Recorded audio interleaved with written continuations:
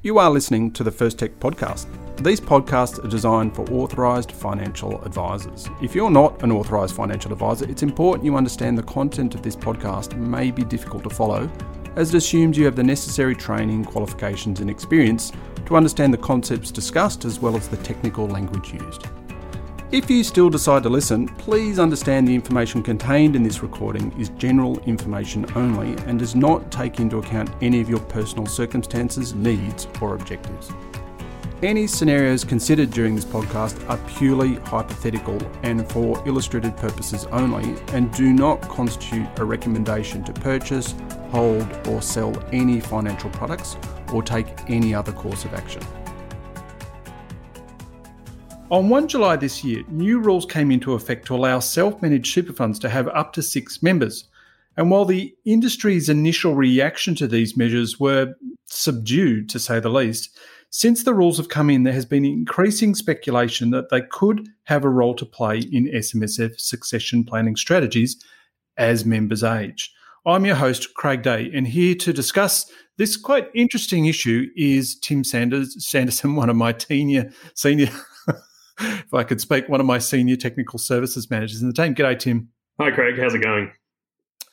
Not too bad. Now, 6-member SMSFs. So do you want to actually outline what's happened here? Yeah, so this came about as a result, I think it was the 2018 federal budget that the government proposed increasing the allowable membership for small super funds, so SMSFs and also small APRA funds. So that ended up being legislated and applies from 1 July 2021. So the SMSF definition has now changed to previously being able to have a maximum of 4 members to now having a maximum of 6 members. There's also been a range of other consequential changes to various bits of legislation just to recognise that small super funds are now maximum of 6 rather than maximum of 4. Right. So I think some of those changes were to things like 1322C trust rules, because that had some limitations around those rules applying to funds with no more than 4 members. I think also there was a lot of changes there because both the tax and super rules, when they were dealing with rules that or sections that applied to both small APRA funds and self-managed super funds, there were some definitions there about what a small superannuation fund was. So we need to go and change all of those. Is that right? Yeah, that's right. Yeah. Okay. Cool. So why do we think the government's actually done this? Well, look, I think from a policy perspective, it does allow some more flexibility. So more circumstances where it may make sense to allow an SMSF sort of context with a larger number of members. But also I think probably from a political perspective, it is, it's an SMSF friendly measure, if you like. So I think that may have played a part also. Yeah, because when you actually think about when these rules were first introduced, it was back prior to the last election. And if we can remember back pre-COVID, God, can you imagine such a time?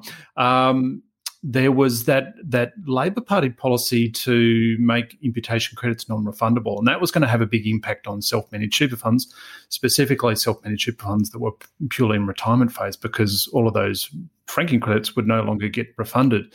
And I remember thinking to myself at the time, I do wonder whether this is policies more about, the government standing up and saying, hey, look, the Labor Party's being nasty to your self-managed super fund, but we're the friends of self-managed super funds.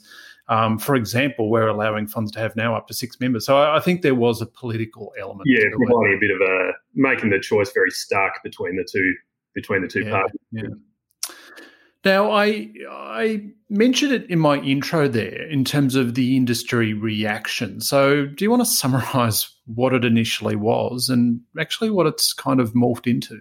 Yeah, look, I think we, along with probably the rest of the industry, initially thought, well, how many people are actually going to want to take advantage of this or be impacted by it?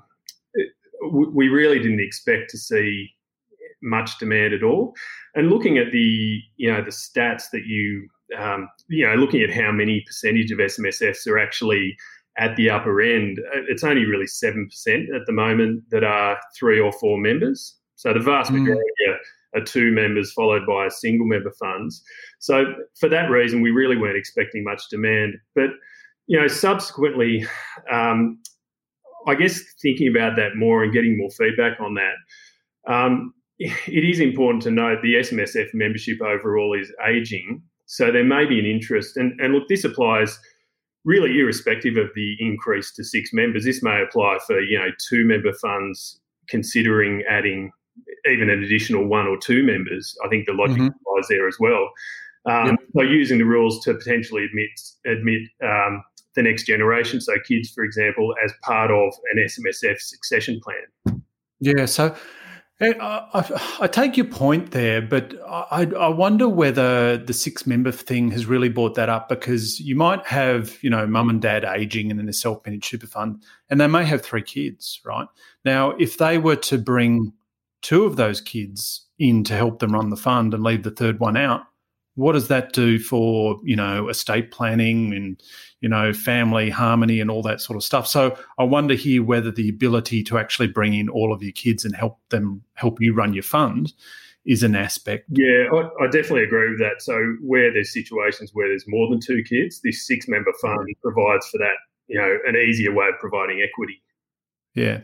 Now, you mentioned there the SMSF membership is ageing. What do you mean by that?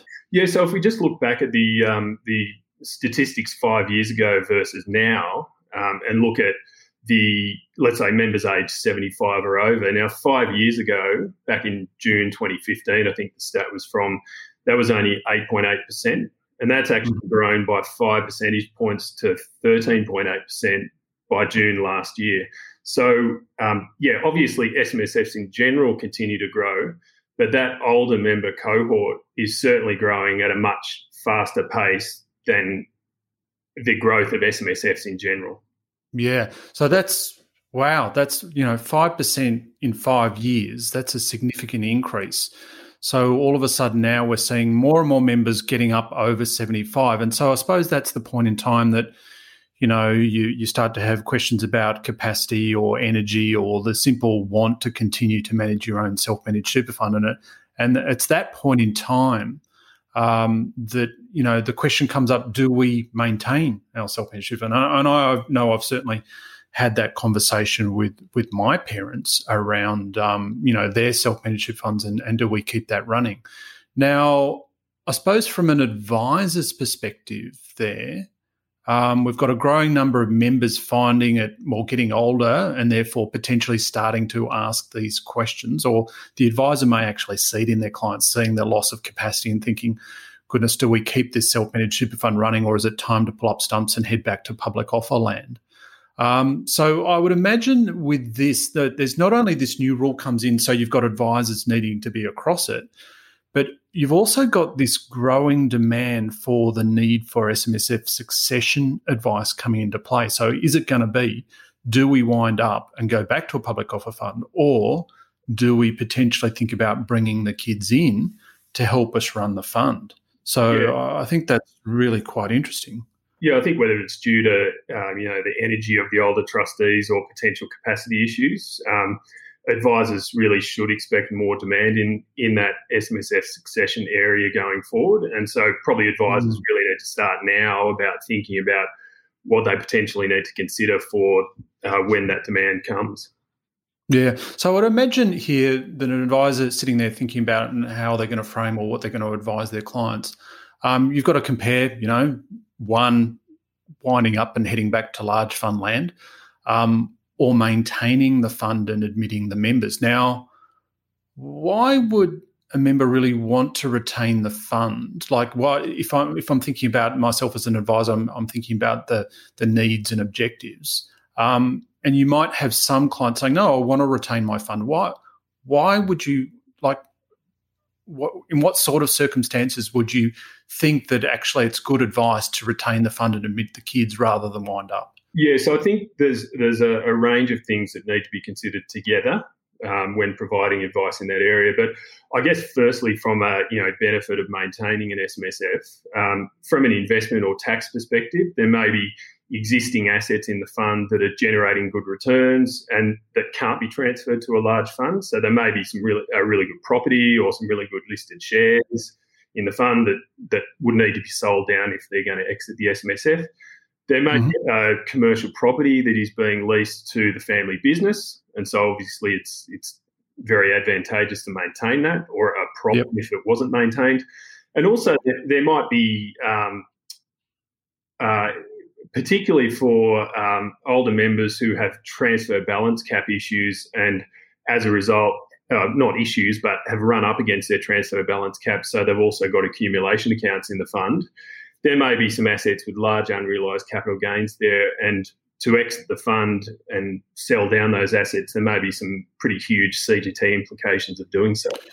Well, yeah, that's interesting, because when you think about replay back to 1 July 2017, and we did have those transitional CGT measures, so that kind of did reset a lot of cost bases. So for those assets that were going to remain accumulation assets, I suppose but now, well, we're a couple of years in, and we have seen, depending on, if you had a self-managed super fund and went out and bought some sort of direct property, in the teeth of COVID, when COVID first hit around June last year, they've potentially seen quite significant increases in capital with significant capital gains. So even with those transitional CGT measures and the resetting of cost base, you could well have, those kinds of funds staring down the barrel at a large CGT liability if they were to wind up, because obviously they're going to have to dispose of the assets either via in-specie transfer over to something to like a super wrap, or just to sell the assets to go to something like a large master trust kind of fund. So, yeah, interesting. What about, I would imagine a lot of these clients are going to be retired and also running income streams. So, a lot of income streams have grandfathered status. What about those types of income streams? Yeah, so there's a range of income stream considerations. So firstly, the SMSF might have a 100% or 50% asset test exempt defined benefit pension, so a lifetime or life expectancy. They may also have a 50% asset test exempt term allocated pension.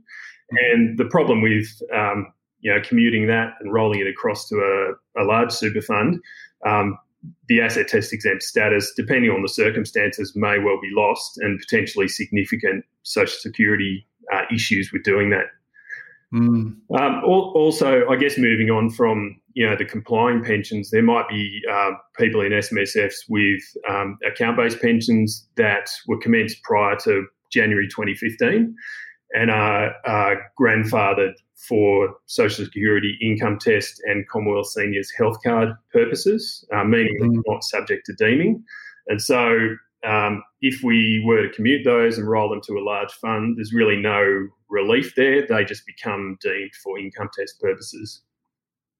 Yeah, I remember I mentioned there I've had this conversation with my parents, and I was talking about, do we really want to keep this self-managed super fund running? And, they were kind of into it, but my parents are not on the age pension. They were very good savers throughout their life. And but then I did warn them. I said, but, because you started your pensions before 1 January 2015, they would actually start assessing your income now for Commonwealth Seniors Health Card purposes, and you probably lose entitlement to that. And it was just like I suggested they shove their head in a vat of boiling oil. It was just like, what are you talking about? This is like, because my parents, they don't get the age pension. So that Commonwealth Seniors Health Card to them is like their age pension. It's just their little entitlement that they got out of working for all of those years. So anything that was going to put that health card at risk is nah. Yeah, you don't want to lose it unnecessarily. No. So for them, no, we are keeping this self-managed super running because I want to maintain my Commonwealth Seniors Health Card. Yeah. What about if we got clients with very large complying pensions? Yeah, so I guess one of the options there, if we wanted to get out of the SMSF, would be to roll over to a complying pension, let's say a TAP in a retail fund. Now, the problem there from a transfer balance cap perspective is that new TAP's not going to be a cap defined benefit income stream.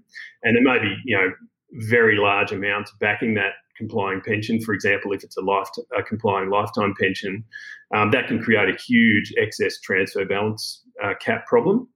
Now, there is proposed legislation to allow a solution to partially commute income streams in those situations, the TAP, for example, but we haven't seen any legislation or further detail about that yet. So that's a bit up in the air. And probably it's also worth mentioning, we won't go into it in detail, but there was proposed in the most recent federal budget effectively a 2-year window where people will be able to move out of complying income streams, including reserves, into, for example, an account-based pension. Now, that's proposed only as well at the moment. That may allow some relief, but there's going to be a range of issues to consider there. We'll write something on that if it does become law, but also we do have a podcast which discusses further issues on that. Yeah, we did, I think, something a month or two back on the federal budget announcement. So if you've got an interest in those, go and have a listen to that podcast. That's going to be really interesting. I remember I was chatting a while ago. It was actually in context of those budget changes, actually, and I was chatting to an advisor. And you don't see this very often, but this client advisor had a client that had a self-managed super fund with a $40 million complying lifetime pension running. So they were looking at those potential proposals. And so there's lots of issues around the allocation of reserves. It's going to be accessible and all this sort of stuff. But one of their issues as well is that because capped defined benefit income streams, which a complying lifetime pension is, counts up to the transfer balance cap but not beyond, that meant that they were sitting there with $40 million essentially in the tax-free pension phase. But if they were to commute and roll that over and commence an account-based pension, well, that account-based pension is subject to the transfer balance cap, and if you commence anything over and above that, then it's going to be excessive. So they were going to go from $40 million in the tax-free pension phase to $1.6 million, and the residual, I would imagine, left in the accumulation phase. So the same kind of situation would occur here if they were considering commuting and rolling over to a term allocated pension that is not going to be a capped defined benefit income stream. Yeah. You're going to end up with a $40 million tax. You can imagine that. But in that situation, that's you've got that defined benefit income cap to play. You've got also the excess transfer balance cap liability. So is it 15% or 30% tax? Really, really complicated. So I could imagine faced with all of that, you just go, no, thank you very much. I'm quite happy with my self-managed super fund. Let's leave it where it is. I would imagine, though, there would be some other benefits out of having, younger members come into the fund. Do you want to run through some of those? Yeah, sure. So probably one of the key ones, particularly for funds that might have a majority of illiquid assets. So let's say they've got one large property taking out most of the fund. They've got to meet pension payments, and bringing in other younger members who are making contributions and they're in accumulation phase, the ability to use those cash contributions being made to fund those pension payments, that can be a real potential benefit. Yeah, I can imagine there, if you've got one large lumpy asset, and as the existing members get older, not only do we have to pay down those minimum payments, but those minimum payments start to jump up, right? So if we ignore the current halving, at some point in time, the level of income that you've got to pay out is going to actually exceed the revenue being produced by that particular asset. So where do you get your liquidity from? Because it's not like I'm going to be able to go in and sell the bathroom of my commercial property. So bringing those extra members in does, if they're assuming they're rolling over benefits or making contributions to the fund, then that might provide that really important liquidity to allow you to continue to pay those pensions without having to sell. Exactly. And look, other members coming in as well, that some other benefits, it allows increasing diversification. So again, if you've got one large asset, those other members coming in, we can invest that in more diversified asset classes, for example. It could assist with business succession planning, as we kind of touched on before, particularly if there's a commercial property in the fund being leased to a related business. And also, before you go on, so how would that work? So if I've got, let me think about that. So if we've got a 2-member fund, let's say that there's a commercial property leased to the family business. what we do is we bring the kids in, so they're rolling their benefits across. Yep, so they're rolling cash across. Rolling cash across. So then I suppose that effectively, although we don't attribute assets to particular members unless we're going to have some sort of segregated pool. Correct. But that would then give the fund the ability to say, okay, let's say we've got a property worth $1 million. We've now got cash rollovers worth $1 million. It would give those pension members, if they did want to go off and buy some assets that were going to generate income, or even potentially roll out of the fund by bringing the younger kids in, you swap the cash for the property. So mum and dad, if we were going to roll them out, they take the cash and roll out, and the kids are then left in the self-managed super fund with the property. So you've resolved that. Yeah, okay. Yeah, yep. And that can apply, whether the older people want to roll out or whether a death benefit becomes payable in the future, for example. Oh, yeah, really important.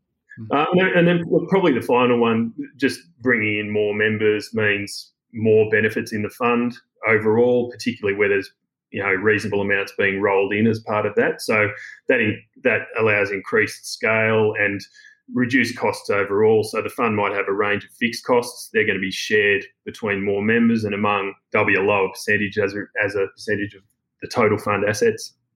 Yeah, cool. Now, that all sounds fabulous, right? But I'm sure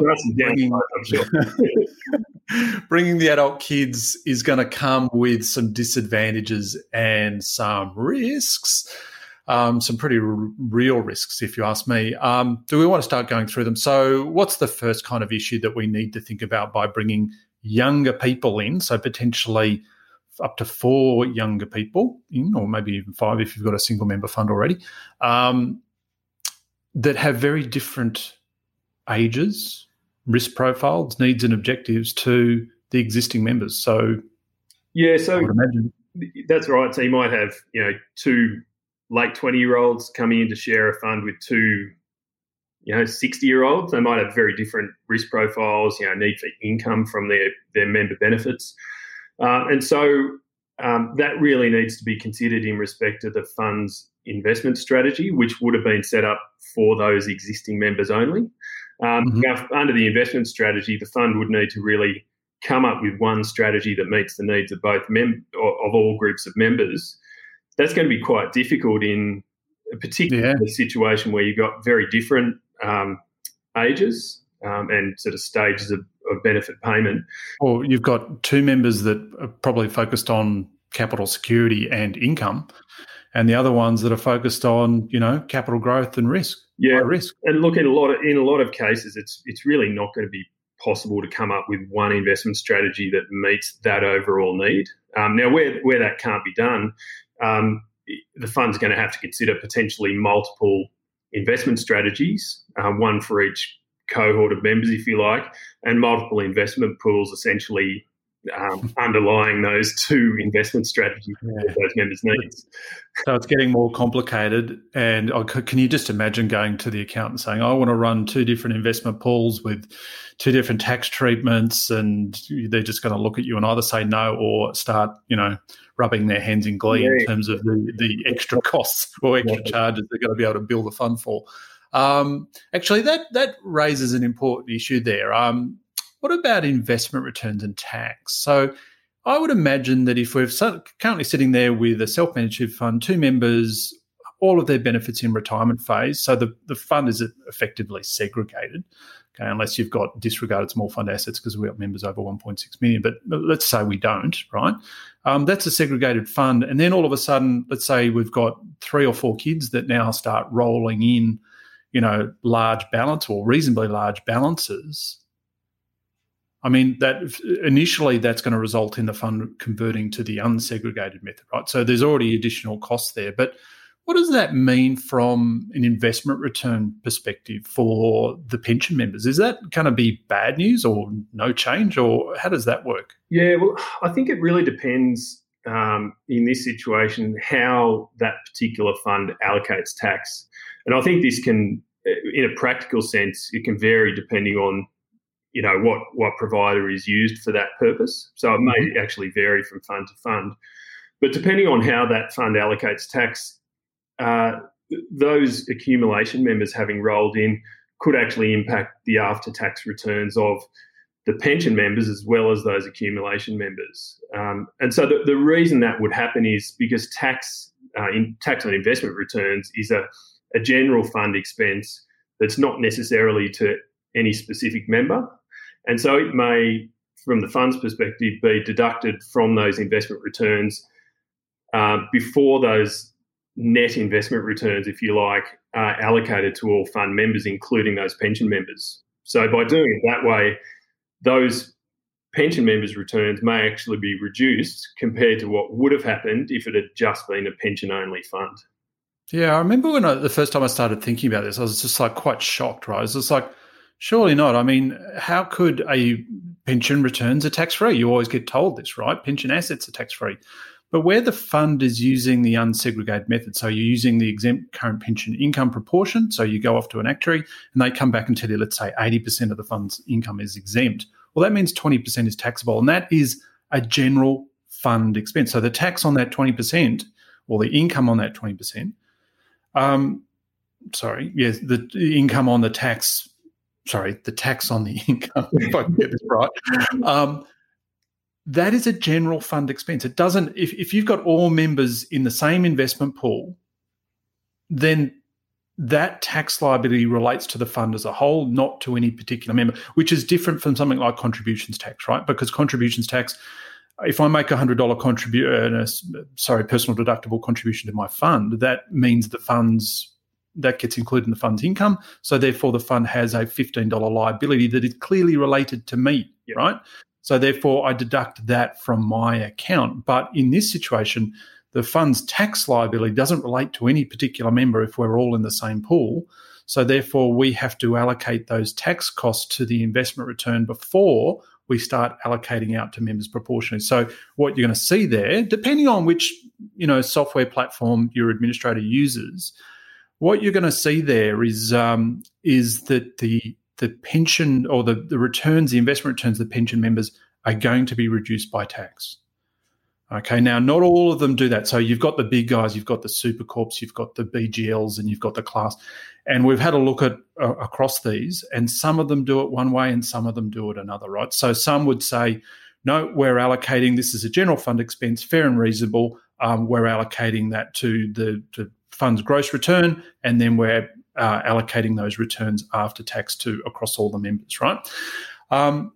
So that would impact them there. Now, there are other platforms that do it differently, and they say, no, we would only ever allocate a tax liability to the accumulation members. But that also has disadvantages to it, if you ask me. So let's just say we've got a fund that's held an asset for, let's say, 20 years, and it's got a very large accumulated capital gain on it, and then we bring them the kids in, and they're in the fund for, let's say, 2 months, and then we go and sell that asset, and then the trustee goes and allocates all of the CGT liability back to them. I could imagine they're not going to be very happy about that. Not a great welcome to the fund, is it? No. So advisors are going to have to be across this. The other thing here is interesting is, what about franking credits? Yeah, so again, I think it's going to depend on how the fund accounts for that. So going by the way we first looked at it, where tax is just a general fund expense, then in that situation, the fund would be able to use its franking credits to offset any tax liability that's otherwise going to have. And then any franking credits, to the extent that franking credits exceed that tax, it's kind of a refund to the fund, and that would just be allocated like an investment return, if you like, to the fund. Again, proportionally among the members. So the way of looking at that would be the pension members aren't necessarily getting a full share of all of the franking credits based on their proportion of assets in the fund, because it's been used to offset that tax liability. Which benefits the accumulation members. That's right. Whereas potentially the other way we were looking at it, for funds that do allocate tax only to accumulation members, then potentially it may be done in a way that allows the pension members to benefit fully from their share of the franking credits. Yeah. So this is quite different from large funds, because large funds absolutely do. What they do between the different investment options and pension accumulation, you get the basically the accumulation options, buying the franking credits off the pension option. So because if the fund is in a tax position, we still want to make sure the pension members get the benefit of those franking credits. So we just get the accumulation members to buy them, right? But that doesn't happen typically in SMSF administration or tax calculations, as far as we can tell. So, and once again, bringing back my parents, they absolutely look at those refundable franking credits as a return. And if I was to say, well, let me roll in, I have $500,000 in super, but let me roll in my $500,000 in super. And by the way, you no longer get any franking credit refunds. They would be looking at me going, what? Well, you give us our franking credit. No, so that's exactly, you really get. Now, some funds won't have a problem with that. Right? That's just, yep, great. Bring the kids in. They're going to help us. Oh, well, I've got enough super. That will help them through and save enough for their retirement. Great. But other situations, the parents will say, what? No way, So these kinds of issues absolutely need to be considered and communicated, because can you imagine if you did all of this and you recommended you bring the kids in, and then all of a sudden your clients were no longer getting their franking credit refunds and the kids got the benefit of all those franking credits? You might get a harsh question to answer there from your clients. What about other disadvantages here? I would imagine we've got loss of control, really. Yeah, that's right. So obviously with other members coming in, there's going to be more trustees or directors of a corporate trustee. For example, if you had 2 existing older members, we bring in 3 new members. Then depending on how the voting in the fund works, potentially younger members can be outvoting those older members, whether it's coming down to investment decisions of the fund, whether it comes down to decisions in relation to death benefit payments. Certainly in that situation, there's increased potential for dispute by bringing in additional members. And yeah, I think, well, the simple fact you got more people, so therefore there has to be that's true. Increased risk of dispute. Yeah. I mean, it just goes with the number of people. The other thing there is around those investment decisions. I think that's really quite important because, there might be assets in there that the younger generation just don't see any future in. But the parents have, that asset has done them, so it comes back to that behavioural finance kind of thing. That's been a fantastic investment for us, but they're basing it on what it's done in the past and not what it's going to do in the future. And then the young come in and say, no, we don't want it. We're going to outvote you to sell it. God, you can imagine how that would go down. For investing in cryptocurrency and those sorts of newer investments. Yeah, absolutely. So I think probably a good point to make as well is in relation to voting and control, it's probably going to be very important to look in the trust deed, for example, about exactly how voting is going to work when additional members come in. So is it 1 vote per trustee, or is it voting based on balances in the fund, for example? That's going to be an important factor as well. Yeah, actually, that's a really important point because, I have looked at a lot of deeds in my time, and I can remember seeing one deed that they changed how their deed operated, and they went from, for death benefit decisions just needed to be a majority, which would, in this case, the kids could potentially now override. Let's say mum passes away and dad's the second spouse, and the kids come in and say, no, well, sorry, you're not getting the death benefit, we're paying it to us. Can you imagine that? Also, I would imagine here, I did see a deed that got amended once, and what it basically said is in relation to any sort of trustee decision, it's a majority other than death benefit decisions, in which case it has to be a unanimous decision. So I think that would really be an important thing, not only to have a look at, all of these cons and pros and disadvantages, but if you're going to bring the kids, you've got to go back in and have a look at those voting rules and say, do we want it as a simple majority? Or do we actually want to base it on majority decision or a 2/3 majority or something like that to say that the parents can't be outvoted? I think that would be a really important thing to do. Yep. And probably another potential disadvantage in bringing in younger members would be the risk of those children being brought in, for example, the change in their circumstances. So if they become bankrupt, for example, or they go through a relationship breakdown, in both of those situations, potentially assets are going to have to be sold and paid out of the fund. And so is the fund ready for that risk? Are there assets that can potentially be sold down for that? Or is that too much for the fund? The fund realising capital gains tax liability because one of your kids needs to pay out some money to the daughter-in-law or son-in-law that you really don't like. That would be just the ultimate kick in the teeth, wouldn't it? Now, let's say we're going to want to do this, right? What are you going to really need to cover? So we've just talked about one issue. Have a look at those voting clauses in the deed. What else do we need to have a look at? Yeah, so I think a corporate trustee in this situation, if the fund doesn't already have one, may become quite important because there's a range of state and territory trust rules in a lot of cases which have allow trusts to have a maximum of 4 trustees. And SMSFs being trusts would have to comply with those rules. So if you're going to have a 6-member fund, for example, that state may not let you have 6 individual trustees. So a corporate trustee may be really the only way of doing it in those situations. So consider converting to a corporate trustee if the fund doesn't have one already. Yeah. I saw an analysis of that. I can't remember where I read this article, and they were going through each state and looking at what the restrictions around the number of individual trustees you could have. And there were some that were just straight outright 4 maximum, no further discussion entered into. Others were a little bit more vague, and they said, well, yes, there's this general concept of a maximum of 4, but it would then depend on the rules within your own trust about whether you could have additional individual trustees. So that then said to me, or it was called out at the bottom of the article, you're going to need to go and get advice if you want individual trustees. And it's like, getting individual advice, just go a corporate trustee. Yeah. I mean, corporate trustees are already advised for, 2-member funds. You need one probably for a single-member fund.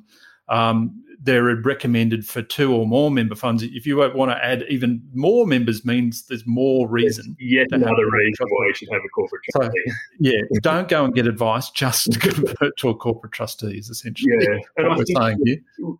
It's going to be important with the corporate trustee to review the company's constitution. So consider things like, are you going to issue new shares to the new directors in addition to the existing directors?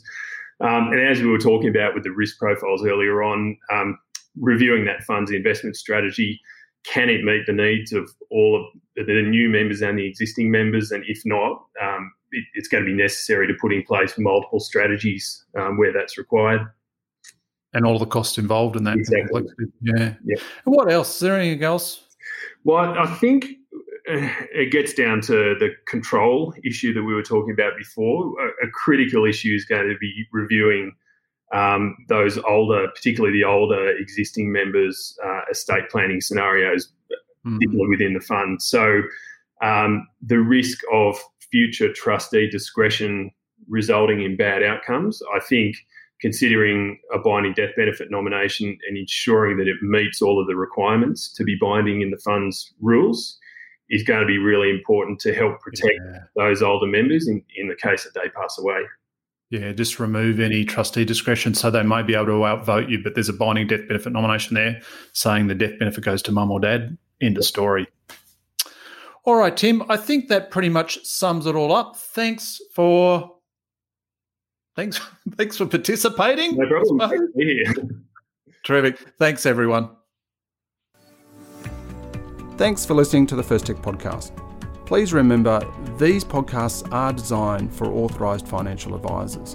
If you're not an authorised financial advisor, you need to remember that any scenarios considered during this podcast were for purely hypothetical and illustrative purposes only and do not constitute a recommendation to purchase, hold or sell any financial products or take any other course of action. And finally, you should read the relevant product disclosure statement before making any investment decision, and once again, consider talking to a financial advisor. While all care has been taken in preparation of this podcast using sources we believe to be reliable and accurate, no person, including Colonial First Aid Investments Limited or Commonwealth Bank Group of Companies, accepts responsibility for any loss suffered by any person arising from reliance on this information.